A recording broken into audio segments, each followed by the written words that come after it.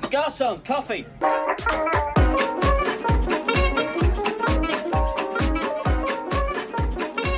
want to buy some death sticks?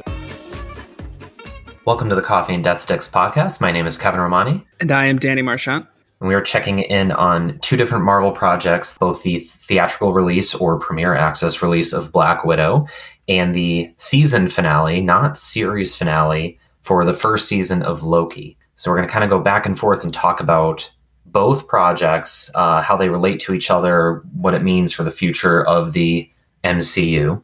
So before we go any further, I will say spoiler alert for just like being caught up with Marvel altogether. So we could talk about really any of the movies. I think particularly Endgame and Black Widow will be coming up. And then all three of the shows, I'm sure, but specifically Loki. So if you haven't seen Black Widow yet, if you haven't seen the Loki season finale, we would advise you not to listen yet.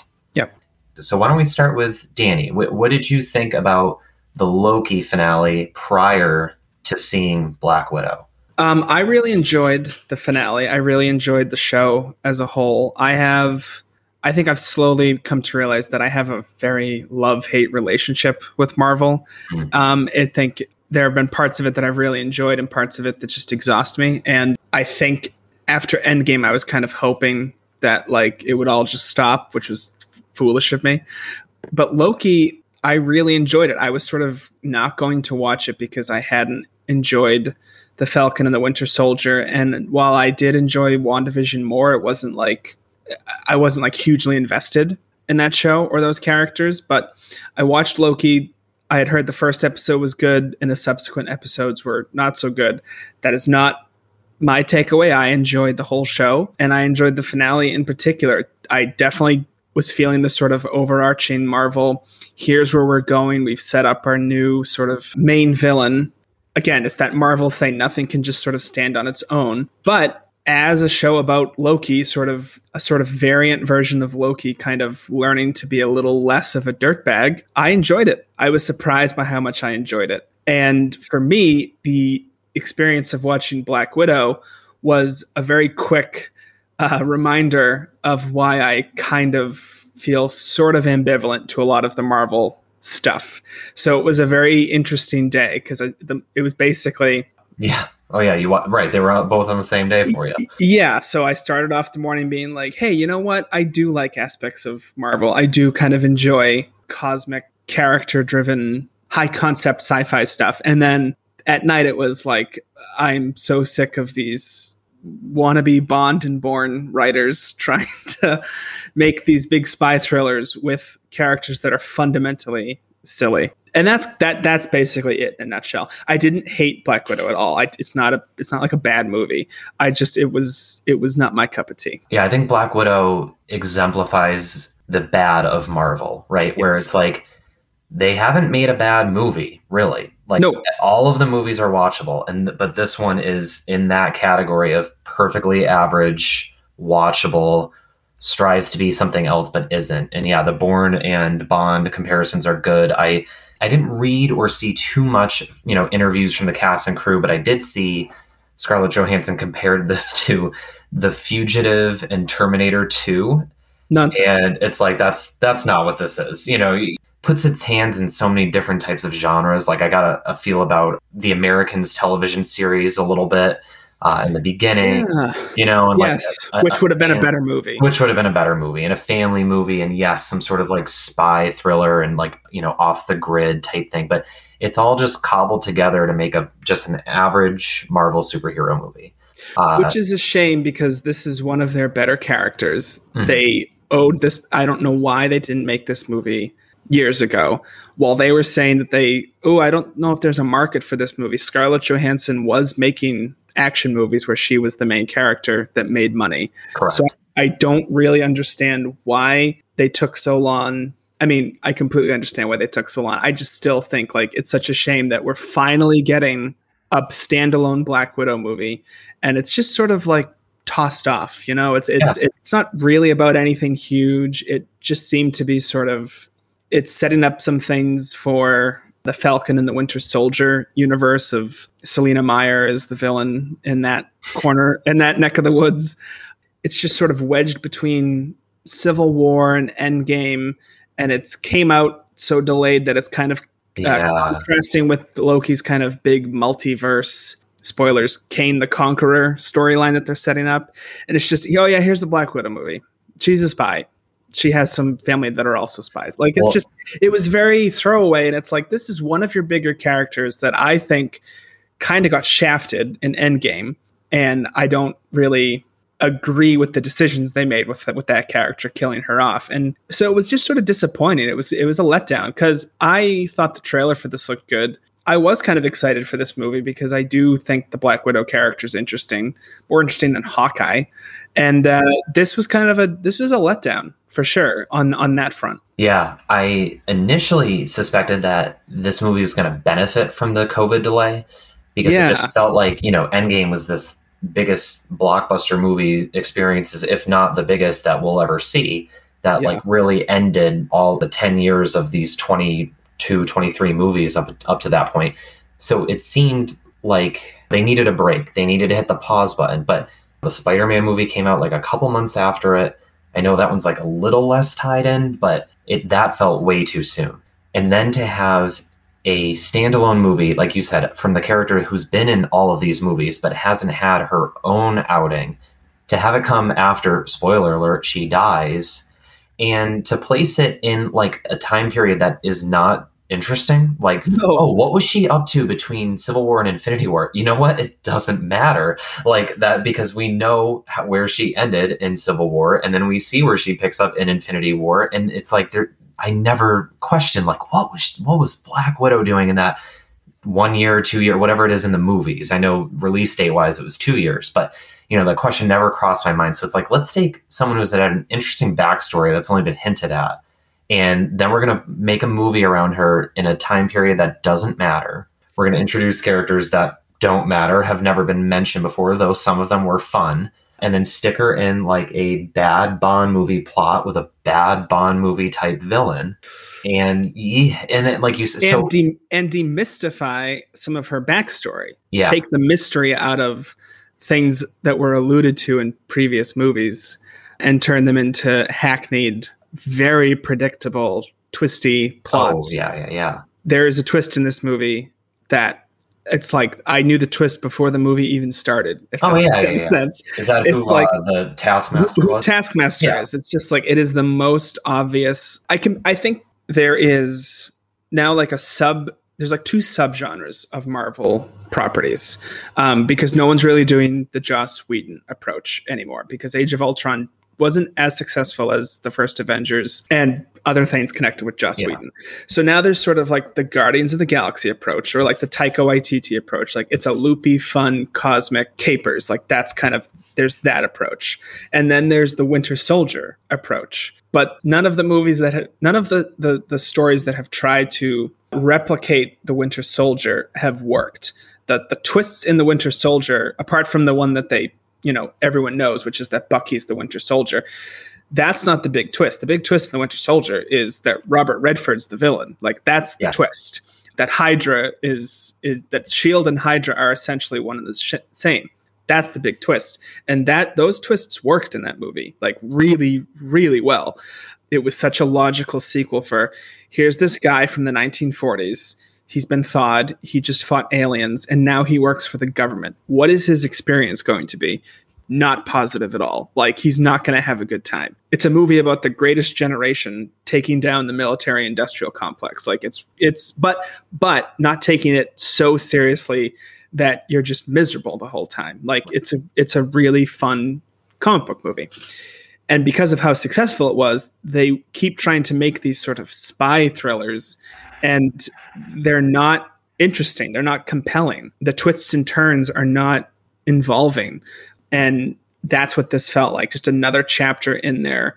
Ooh, we're going to make a cool conspiracy thriller, but it's going to be about comic book characters. It's like, well, that kind of only worked once. And here's another example of it not working. Dreykov's daughter, Loki refers to this on the helicarrier in the first Avengers movie. It's like, again, it's a throwaway line, like Budapest, Dreykov's daughter, or whatever that line is. And now it's the Taskmaster is the brainwashed daughter of Dreykov, and Dreykov lived, and we just need something to kind of fill 2 hours to justify the fact that we're sort of slapping together this standalone Black Widow movie, where what they should have done is, before she joined the Avengers, she was part of this very odd fake family of Russian super assassins.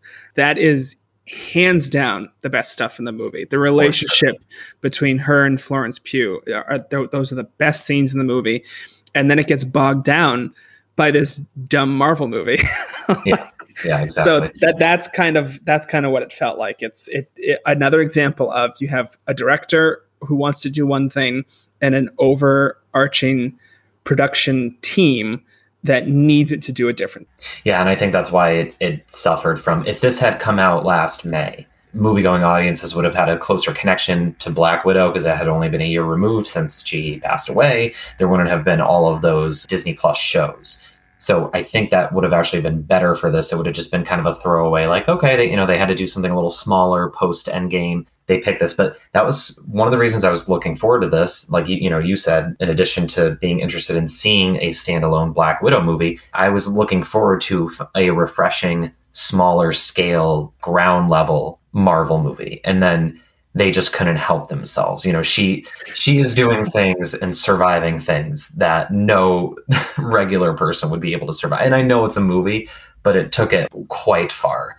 She's flying off of an exploding space station or sky station at the end of the movie, and I think it's part of the charm and the appeal of the character is that she is sort of like, this might be going too far, but she's like the Batman of the group. Like, she doesn't have any powers. She's just this incredibly gifted assassin, sort of martial arts combat expert with a dark past who just finally wants to contribute positively to the world. She's an interesting character. She's been written all over the place because different people have been sort of in charge of her characterization, but the performance has always been good. And you always get the clear sense that Natasha's whole thing is, I used to do terrible things, and this is my way of making up for it. I'm going to help these weirdos save the world. It's a great hook.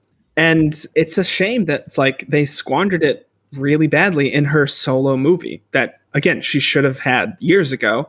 She's finally getting it, and they're just kind of having her do these things that are sort of not in character, either in terms of her nature and also in terms of physically, no, she's not a superhero. That's the appeal of this character, is that she's just a person she's just an exceptionally good-hearted person. And that, this movie felt screenwriter committee, studio committee, where that idea gets kind of tossed around there every once in a while. They throw in where's one of the big guys? One of the big. So that should have been a bigger theme, I think, is her being, like you said, the Batman of these movies. She doesn't have superpowers, but she's able to add such a great element to the team. And there was just a line here or there that didn't make it seem like that it was fully developed. So yet another issue with these Marvel movies, right? Again, none of them are terrible. They're all fine. But the mediocre ones all feel like groupthink. And there's no vision. This didn't have any visual appeal to it. So that is what I missed from that earlier era. Like you mentioned, Joss Whedon and Kenneth Branagh and Joe Johnston. When they worked on it, there was at least a style, Yes. And that is lacking, where I think Loki was better with. So we'll get to that in a little bit. But if I do, in retrospect, wish this came out last year, it would have just been, okay, that's the start of Phase 4. Let's see where it goes from there. Though I would have been a little more nervous is a very strong word when I'm talking about, what does Martin Scorsese call these, amusement park movies? Amusement park movies. Amusement park rides, right? Yes. So nervous is a strong hyperbolic word, but I'm going to use it anyway. I would have been nervous with the post-credit scene with this, just being why is Julie Louis-Dreyfus blue hair? What is she? So it seems like she's maybe a resurgence of Hydra or something like that. This is where I love not knowing the comics. I just have no idea who she is. I know a little bit. She's from this there's a writer named Jim Steranko who kind of reinvented Nick Fury and S.H.I.E.L.D. He reinvented those comics. He's the most important comic writer ever, according to Jim Steranko. Okay. And that's a character from his sort of run. And again, that was a very sort of James Bond inspired take on the characters. So I think that's where this corner of the Marvel universe is going. She's going to be the arch villain of this espionage section. I don't know how that's going to connect with Kane the Conqueror in the, in the multiversal war, which to me is much more interesting. Oh, for sure. And, I mean, this is a classic. We defeated Thanos, and now we're fighting the Countess and her. Is that her name? The Countess? I don't even know. The Countess, the Contessa. We're going to fight her and her minions. It's like you beat Thanos. Like it reminded me of the post-credit scene to the theatrical Justice League, where it's like they defeat the giant space monster who wanted to take over the universe, and then it's Jesse Eisenberg as Lex Luthor, and the Injustice gang. Deathstroke saying, "Why don't we have a gang of their own?" It's like they just fought us. They just fought a space monster. What are you going to do against Superman?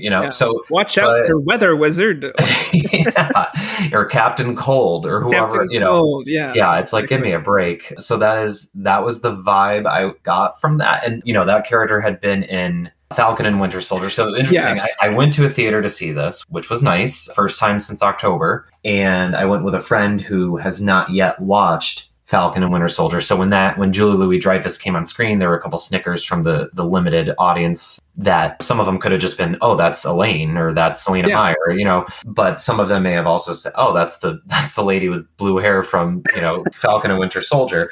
So I had to explain. Well, I said, you're going to meet her again, but she's had basically the same role. Like, yeah, she seems like anti Nick Fury, maybe like a Hydra, whatever. So it's like, that's fine, I guess. But that seems so pointless in such small scale, which again, I would have found refreshing in a sense if this movie just was like a Bourne movie or, but it just had so many different elements going on. Yeah. But you are right that the best stuff was certainly, anything with Rachel Weisz and David Harbour and Florence Pugh. They were all fun characters. So I'd be okay going along with them maybe again. I did find it humor. I have to mention that the only actor in this in a somewhat prominent role who was Russian doesn't talk.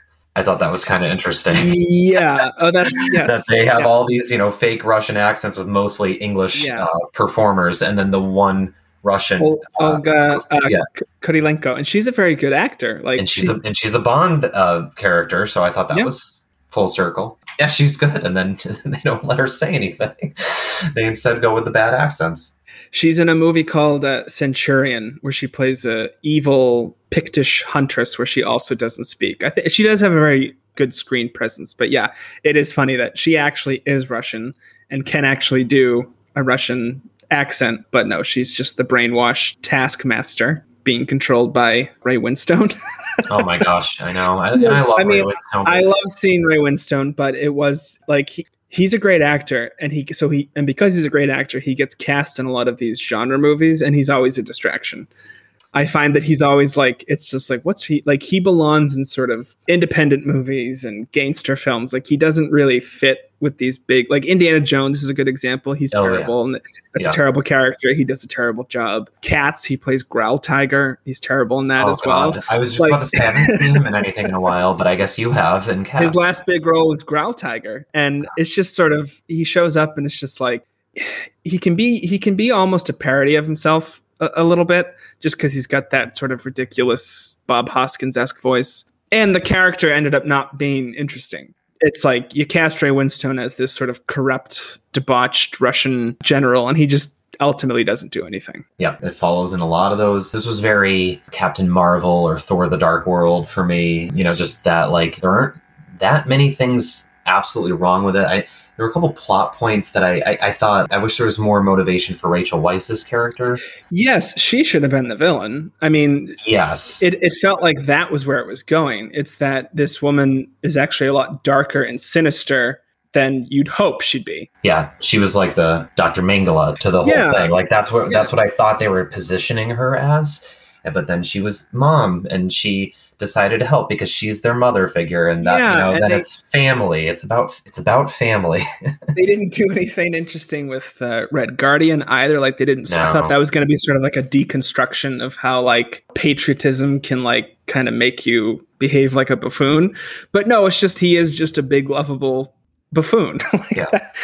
Very one note, which is disappointing because those could have been really interesting characters, sort of the washed up old Soviet hero and the on the surface maternal, warm, nurturing person who's actually, what's the word? Kind of a Black Widow. You know what I mean? Like they could have done something. But instead they just do kind of like some hackneyed, twisty, the sins of the past coming back to haunt. Disappointing. Really disappointing. I gotta say, I was looking forward to this one, and it was a letdown for sure. Yeah. Well, it was not so much of a letdown. You already shared a little bit of your thoughts on Loki, and watching this, for me, just a day later and you the same day, this is much more, I think, what we're looking for. The weirdness. We both, in fact, I think in our podcast on Falcon and the Winter Soldier, we both said, I believe your words were, I'm fucking dreading the Loki show. Yes, I was. And I felt the same way because it was like the same, all the three shows, what they've had in common so far is they're all starring characters that I don't really care about their character arcs because it's either already happened or it like wasn't really developed in the movies. So like we're backtracking. That was more the case with WandaVision. And then with Falcon and Winter Soldier, it was that we've already had resolution. Since then, the other night I watched like the last 10 minutes of Endgame. And yeah, I forgot how much closure there is with Anthony Mackie's character and he's Steve Captain Rogers. America. It's insulting that he's not. There's a whole show about him earning it. It's like he already earned it. He's already a superhero. Which was my memory of the scene, but it was even more clear than I remembered it. There was nothing left to the imagination. That movie ended with he is Captain America. Yeah, you're the Cap now, and Bucky looks so sort of like he's like, that is the correct decision. Exactly. Sam should absolutely be Captain America. I remember watching The Winter Soldier and thinking, oh, this will be the new Captain America. When Chris Evans is done, Anthony Mackie will be Captain America. Yeah, they should have just made Captain America 4, starring Anthony Mackie as Captain America. Exactly, right. Which they're going to do inevitably. They're already planning it, so I don't know why they didn't just do that. Yeah, which is also, so that's what's so jarring. Basically, I wish the Black Widow movie had come out last May, or that they just never made it. That would have been nice. This version of it. I'm not saying not, exactly. This version of it. If you're going to half-ass it, don't do it. Yeah. So WandaVision, I'm fine with kicking off phase 4. And then if it was followed by Loki, it'd be like, okay, these are both weird. And they're both getting at the multiverse, which we finally have in Marvel. It's weird. The Marvel Cinematic Universe has been so much better than the DC both cinematic universe and the CW shows, but the CW DCU have beat Marvel to a lot of things, like a standalone female movie with Wonder Woman, starring movie, and the multiverse that has actually been handled fairly well on the CW shows. Yeah, and I know more about the DC comics than I do Marvel, so I'm much more familiar with the idea of a multiverse from DC's perspective, but the animated Spider-Man Into the Spider-Verse obviously hinted at this also, but now it looks like we're finally there. So looking forward to that. And I wish that, like you said, had been they introduced that villain at that time, so then we knew what we were dealing with earlier. Like when this movie, if you had seen Black Widow last May and then didn't see any of these series, you would have been like, oh my God, the villains are going to be cobbled together groups from Julie Louis-Dreyfus. Yeah, they're going to be like little discount Blofelds. But instead, it's going to be He Who Remains, Kane the Conqueror, this guy living at the end of time, if I understood it correctly. And I love that that actor is really, I've seen him in Lovecraft County, I think is the show that he's sort of most known for. He's a really interesting actor, and it's like they're not just doing because Kane the Conqueror is a ridiculous name. Like that is such but again though, I like that they're embracing it. It's the 1960s, 70s Jack Kirby, silly. It's not a joke. Like it's not just like a throwaway trash, but it is, let's have some fun. Let's use, it's just a guy trying to be like, what if there was like an alien who existed in multiple realities and variants across different like it's fun, but not like a parody, just sort of like a bit looser and a bit more I think that's kind of, you mentioned that DC is sort of beaten. I mean, that's the same in the comics. DC kind of did everything first, and then Marvel did it better. Their whole thing was they made these characters more relatable. They didn't treat everyone like gods. Like all the villains in Marvel storytelling are people who think they're gods.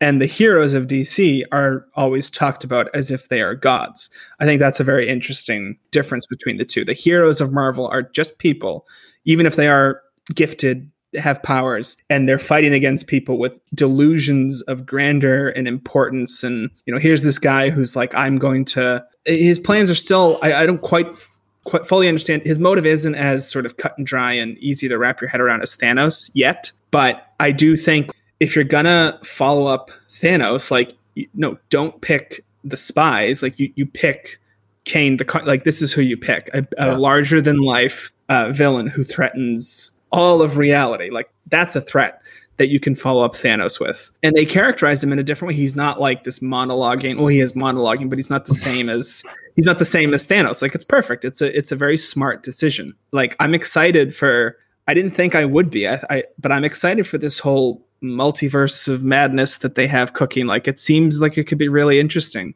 Me too. Yeah. And it's banking on the fact that, there are, again, I don't know if they actually are making a Spider-Man movie with Tobey Maguire and Andrew Garfield, but the internet's convinced that they are. But there are actors that have played Spider-Man. Like, there are these other properties, and it could be fun to kind of play with that a little bit. Right.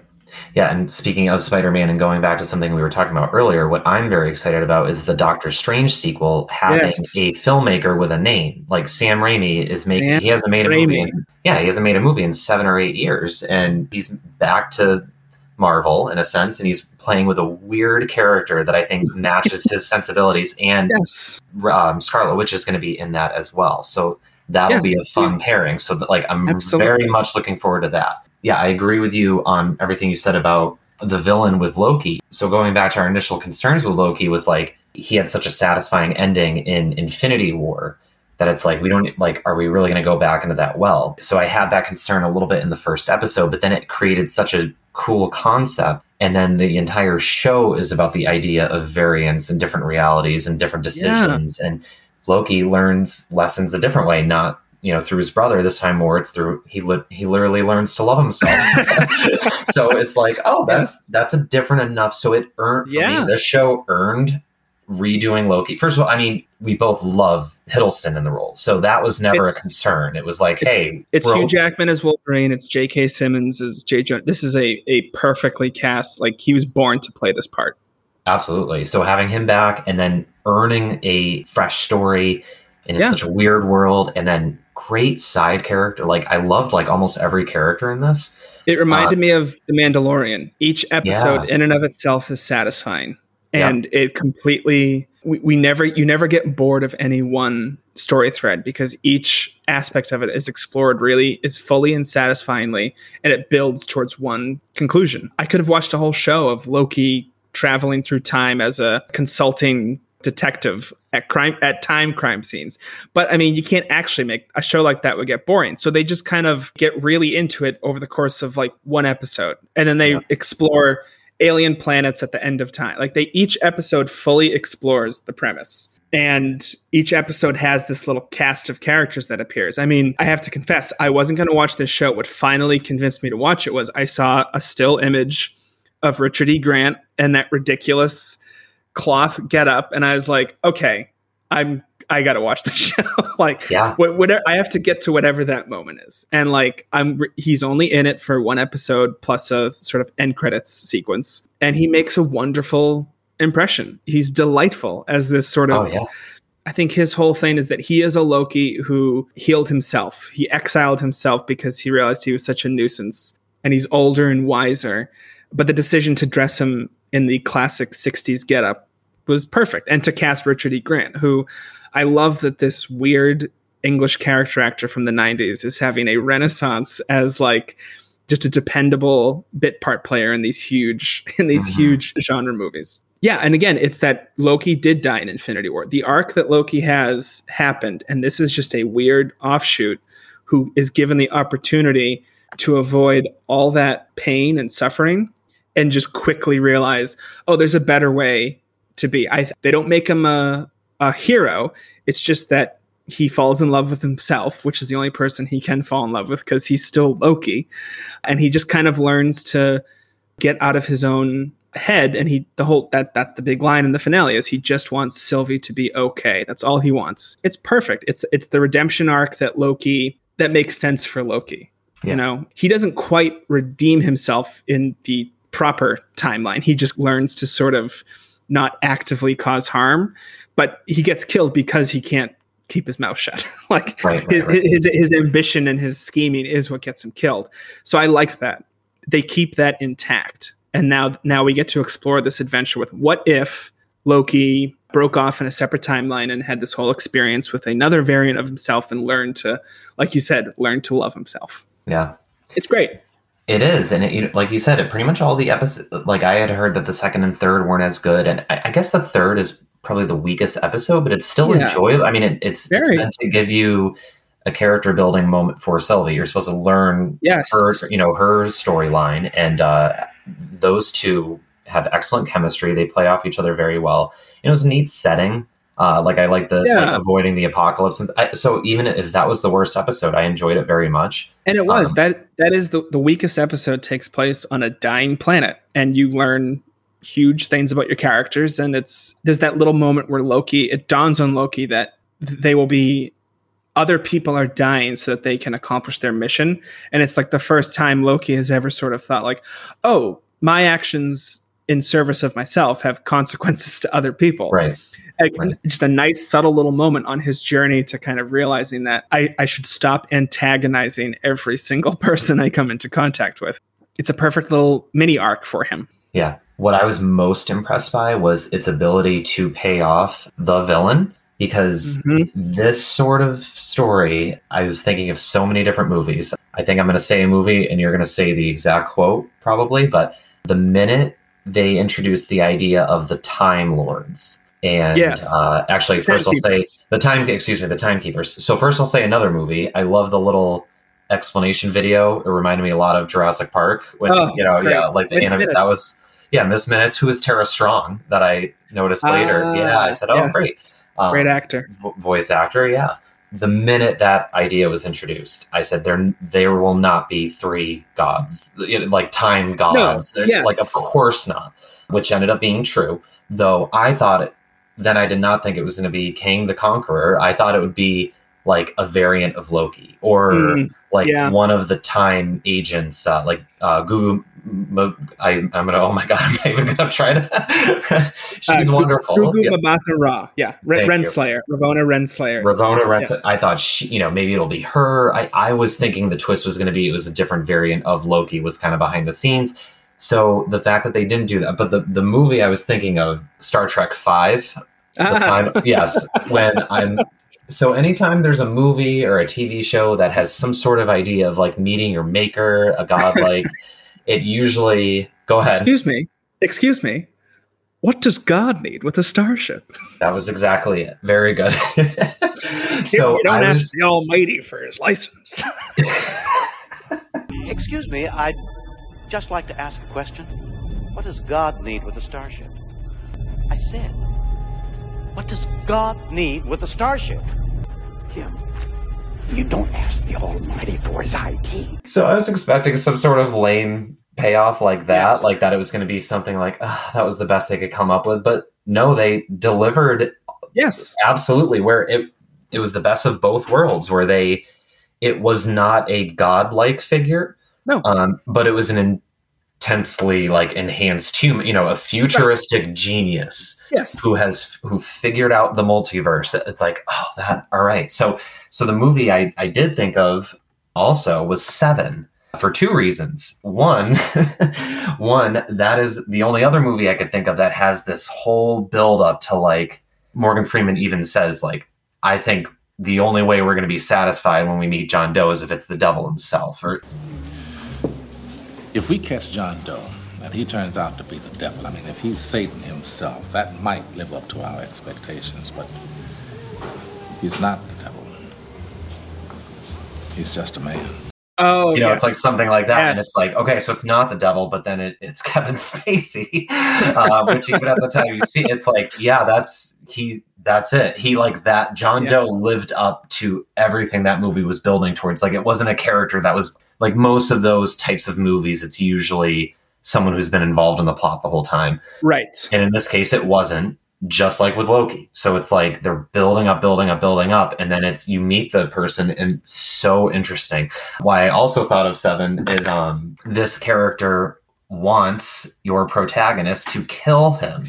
Yes. So that was the other thing that I got. I'm like, oh my God, this was very much reminding me of... Become vengeance, David. Oh, she's all right. You tell me. Become wrath.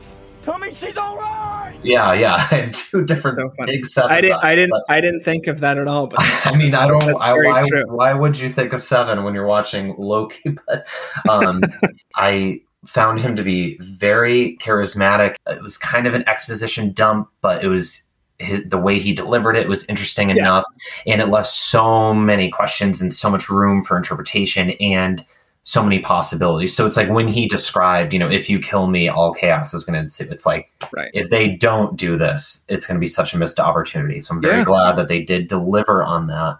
And I'm very much looking forward to that character. And then when there was the little tag at the end for what season 2 could look like, I want to see it. I want to see season 2. I remember thinking, I think I even texted this to you, that I've been enjoying Loki and I'm sure they're going to fuck it up on the last episode. But the twist was that it was good. That was the twist. Yes, it's a surprise because it's not a twist. I mean, they slowly reveal their villain, but not in a way that's like frustrating and filled with sort of misdirection and lies. They just like, we don't want to reveal the villain. We want you to discover along with the characters. And of all the things, I'm so glad it was a character that if you're a comic book person, you're excited because you're like, oh, that's awesome. They're including Kane the Conqueror. And if you're not, you're like, this is great. I just met a new interesting villain, as opposed to, like you said, it being like it's Odin but he's evil, or something.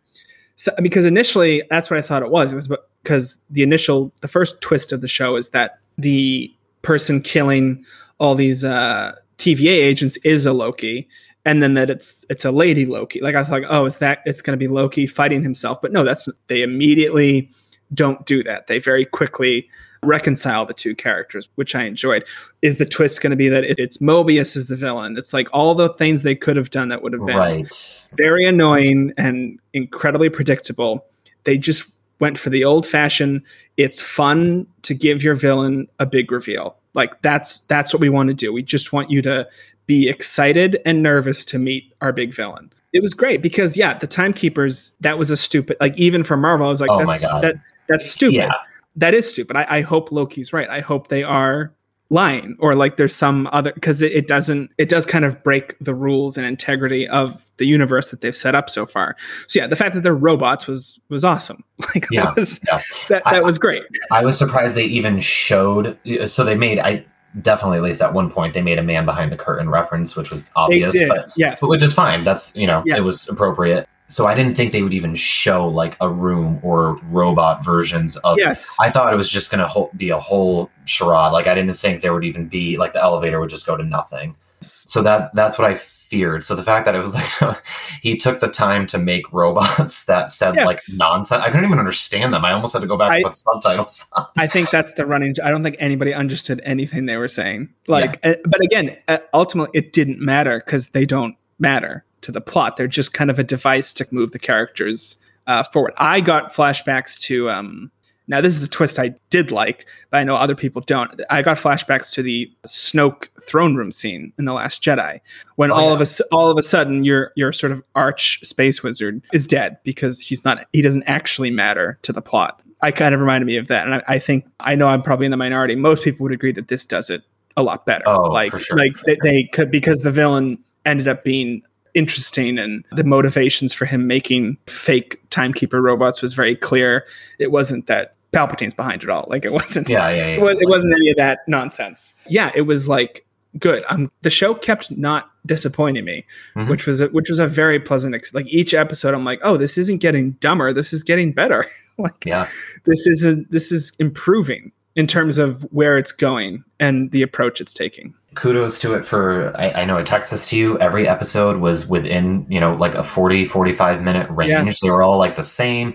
None of them were too long, too short. It felt like, it was both a mini movie, but it felt like a series as well. It was like good breaks to take the week off. I love that Disney Plus is actually doing the week to week thing. Yes. It feels like a TV show, gives you time to process and think, and you don't just binge it all at once. I like that much. I did. I did. Okay, you did Yeah, that. Yeah. And I did watch, I think I watched 4 and 5 back to back. But other than that, I watched all of them separately, which was nice. It was like a refreshing. The fact that I binged it and I know what each episode is. Like each episode is so distinctive and entertaining in its own right that the show does not blur together. Like I remember, unlike or even WandaVision to a slightly lesser extent, or to a lot of television, where you binge it and it's like, I don't know what happens in what episode. I remember there's the Dying Planet episode, there's the Hurricane in the Future Mall of Georgia episode. Like each one kind of stood on its own. And I mean, my favorite episode was definitely I love the fact that, I don't know if this is the right interpretation, but I think the reason that the void is filled with Lokis is that Loki is a survivor. Like he just has a unique ability to not die. Mm-hmm. So I think other variants don't necessarily thrive in the void, but Lokis do. And I love that. Yeah. And I love the scene where all the Lokis betray each other. It's just a room full of Lokis just double crossing one another. And it was great. It was a lovely play on the fact that like, we know this character so well that it's really that you can deconstruct it in this way. Like, of course, there's a President Loki. There's I love that it's an alligator Loki that they're not even sure if he is. Funny. Like, just this nice. What's Mobius's line like? I don't remember him. Like, I've arrested a lot of Lokis, but I don't remember an alligator one. Like, it was great. It was perfect. Flippers and all. Wow. It was funny that they used the President Loki so much in the marketing of this show too, and then it ended up just being like one little thing. I was waiting for that to happen. Like I thought the Loki we were following was going to be that one. So that was a cool little twist. Definitely a missed opportunity that Matt Damon wasn't one of those Lokis though. I thought of that after because remember he had done it. The Loki in Ragnarok. That would have been awesome if they got him to do it. He was.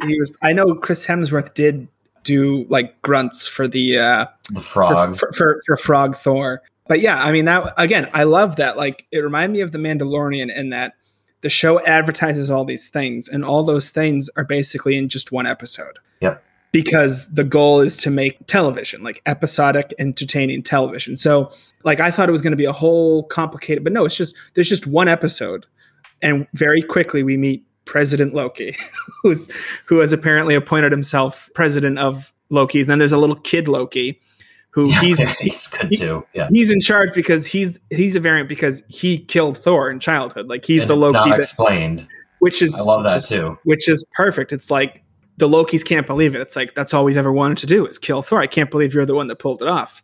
I've seen people compare it.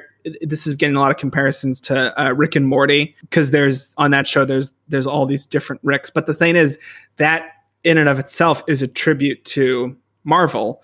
Because there's a storyline where Reed Richards meets the Council of Reeds. There's Reed Richardses from all across the multiverse.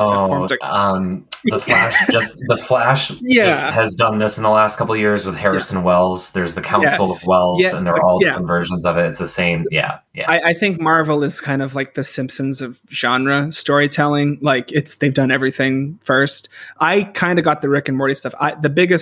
Now I'm going to get 7 from it, but before that, Doctor Who. It really felt like Doctor Who because he's meeting different versions of himself.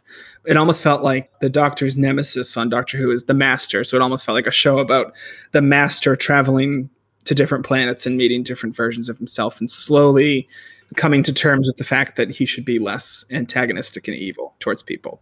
But other than that, it was its own thing. Like it had a lot of influences as so many genre sci-fi stuff does now. Like it's unavoidable to not be reminiscent of other things, but it stood on its own. It was just enjoyable in its own right. I was just so pleasantly surprised by how much I enjoyed it, and it didn't make my skin crawl. No, you said it earlier, that I'm so looking forward to this villain. Yes. Like you said, perfect contrast to Thanos. Like definitely monologue. I think I paused in the middle of that scene probably to pee. I think it was like no joke, like 15 straight minutes or 20 straight minutes, just the three of them in a room talking. But it was interesting. It was like compelling. It was interesting, yeah. Like the best villains, right, especially in this series, the best villains have been the ones who try to end wars instead of start wars, right? Yeah. So like the entire build up to Thanos, for me, I did not think would ever be satisfactory. Right. It's like they're building up to this big thing, and he's just a giant purple space alien. Yeah. And then they come up with, and I think it's different from the comics, is my understanding. I know in the comics he's like in love with death, and there's like this complicated. So I do think there's still partially it's involved with killing half the population, but in this one, the motivation is like he's seen famine and blight or whatever it is on his own world, and so it's like he in his mind, I'm going to stop all this fighting, I'm going to stop suffering by eliminating the half of the equation. So what a wonderful idea for a villain. He wants to help people, but he's a sociopath. Like what would happen if a sociopath wanted to do some good in the world? He would do horrible things. Right. Like it's a really interesting hook. And that's what we have now also. In this case, it's like, you keep me alive and you take over and whatever. But if you kill me, this circle is going to repeat itself and we'll find out if that. So it's like there's so many. I'm looking forward to Marvel for the first time since, I suppose I was looking forward to Endgame, though. I did not think they'd be able to top Infinity War, which Endgame does not, but it comes pretty close to doing it. The last time I was like truly sort of like, ooh, what's going to happen next in a Marvel movie was the end of Age of Ultron, when Thanos, I know this is not the line, but the tone of his line is, fuck it, I'll do it myself. Like I was really excited. I was like, oh, finally, we're just going to have Thanos be, and then it's like 6 movies before we see him again. But that was the last time I was like, ooh, okay, they're finally going to, the Avengers kind of have just broken up and now Thanos is coming. Like, ooh, that's interesting. But instead they kind of went on this whole meandering, each kind of character goes on a little spirit quest on their own. But this is, I agree with you. I'm sort of like, ooh, this will be fun. This is like a multi-dimensional, super goofy, cosmic end times. This is going to be interesting. And it could be a lot more interesting than, I think the biggest flaw of Endgame is that, and I understand why they did it, because it was the culmination of a lot of hard work, but it was really disappointing that after this kind of fun 2 hours of sort of time heisting and Back to the Future Part 2 style hijinks of like, we have to avoid ourselves while we quietly prepare. And then it's just another battle between Thanos and his soldiers and the Avengers and their allies. Like that was disappointing. And that last battle is visually really ugly looking. Like it's just brown and it's just, that was a very disappointing finale, in my opinion, just because it's like, this isn't the Thanos that snapped his fingers. So it doesn't feel as triumphant when he himself gets dusted. Right.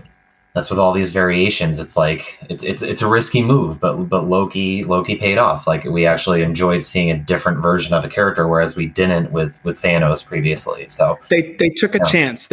It feels like the reins were lifted just a little bit, enough for the people making the show to kind of mess around and do their own thing to a certain extent. Obviously, they want to set up the next big conflict, but they were given free rein to kind of do it their way, which I think is when Marvel succeeds. Their most successful movies are the ones where it's like, sure, I won't mess up your master plan, but let me tell a story with these characters. I think they finally have started to realize that that's like Taika Waititi. Don't worry, he'll be in place for where he needs to be for Infinity War, but just let me actually do something with this character. Right. Yeah, I hope they keep hiring people like Sam Raimi's probably the biggest, most accomplished director they've ever hired. Mm-hmm. And he has experience with this kind of stuff. And I mean, I still love his Spider-Man films. I know the opinion is split on them, but I still think like that's the tone I want out of a superhero movie that isn't Batman. The first two are great. Great. Yes. I think they're untouchable. The third one also exists. Well, so most of the upcoming projects I think we're both interested in, but I don't know if you saw a preview for Shang-Chi and the Legend of the Ten Rings. It's gonna be the average, boring. Like it reminded me of like Doctor Strange 1 kind of like that. That's what it looked like. I'm like, Isn't the thing with this is that this is the real Mandarin? Because there's the fake Mandarin, which I know one day we'll have to play my Iron Man 3 voicemail, which will probably cause me to become piercingly embarrassed. But I know that there was the fake Mandarin, and now this is. I think this villain's supposed to be the real Mandarin. Oh, well, now I'm excited for it. Yeah. The trailer looked so boring. It looked like, so I'm like, that the Eternals, like I'm not interested in. The Eternals, at least. Is that the one that Chloe Zhao directed? And I know we talked about it, that like they shot it on location. Kevin Feige had never seen a movie before, and he was like, "Wow, I didn't know they could shoot outside." But yeah, I think it's like the next Doctor Strange movie, the next season of Loki, the weird. I want the weird stuff. Even the fact that the next Ant-Man movie is called Ant-Man and the Wasp: Quantumania, like that's delightful. Like, I like that they're kind of naming these movies now with a bit more, it's not The Dark World, The Winter Soldier. Like, it's in the multiverse of madness. Like, I love that. Now is the time to have a bit more fun. Like, these are fun. A lot of these characters are from the 60s and 70s. They're from an incredibly colorful, creative time. I mean, they influenced, it wasn't just Flash Gordon and Buck Rogers that influenced George Lucas. Like, he has said that the 60s and 70s Marvel comics were also a huge influence on him for making Star Wars the way he made it. So, yeah, I would love it if they kind of kept up with this approach, not the half-baked conspiracy, basically not the Russo brother approach. I don't like their take on these characters in this world. They nailed it with Infinity War. Well, I think those screenwriters. I think, yes, Infinity War is an anomaly because I really like Infinity War because of how ridiculous it is. Yeah. But then Endgame was like, oh yeah, like scenes of them. Captain America's running a grief counseling session. It's like, I appreciate the acknowledgement that this would change the world, but like this is a bummer. Like I don't really want to see this. Black Widow just lonely making PB&J sandwiches all by herself in the Avengers compound. Like, it's depressing. Like, in a way that I kind of don't think they have a formula. They have a recipe that works, and they just need to kind of let very talented chefs make food with it. Does that analogy make any sense? Yeah, no, I think now that they've established themselves, I'd love, I know they can't pay top dollar, presumably, for the directors because of how much these movies cost to make. Oh, but, please. They can absolutely. Okay. Let me rephrase that. They won't. They won't. It's a cost. That is what I meant to say. Of course, they can't, especially with how much they've made. Like, I can't imagine they're going to give James Cameron, $30 million to make a movie or something like that. I don't want No. I'm just trying to think of someone, like a Sam, like I'd like to see someone who's kind of like in the middle of their careers right now, maybe make this like, I think Sam Raimi, he's on the back nine, but still, like, it's a genre he's been in. He hasn't been in it previously. So I'd like to see more creativity in hiring more talented filmmakers, especially directors, instead of just like director of the week. Bring back people like Kenneth Branagh. It's like we picked him because Thor's not a great movie, but I totally get why they picked him. Oh, this is like a Shakespeare play. Ooh, we should get Kenneth Branagh. Captain America, it's like a 40s adventure. Ooh, we should get the guy that did The Rocketeer. It's like, I understand why they hired these people. And now it's like, Kate Shortland, is that who? It's like, who knows who directs half these movies? Like, oh yeah. Like, I haven't known who, like the first Doctor Strange or Captain Marvel, I haven't known any of these directors before the movie came out. Rented directors, and it's just they show up, they film the dialogue scenes, and then everything else is off their plate. Mm-hmm. The Edgar Wright thing, like, everyone agrees that whatever he would have brought to Ant-Man would have been much more interesting than what Peyton Reed brought to it. And it's like a shame. Like, they could have had Edgar Wright directing a Marvel movie. Like, what a squandered opportunity. Oh yeah, for sure. So we'll see what these next few projects look like. I'm glad we're getting at least a little bit of a break, though. I don't think the next anything's out until September or October. So now we have James Gunn's The Suicide Squad to look forward to. And that'll be here in a couple weeks, actually. So all right. Well, thank you so much for listening.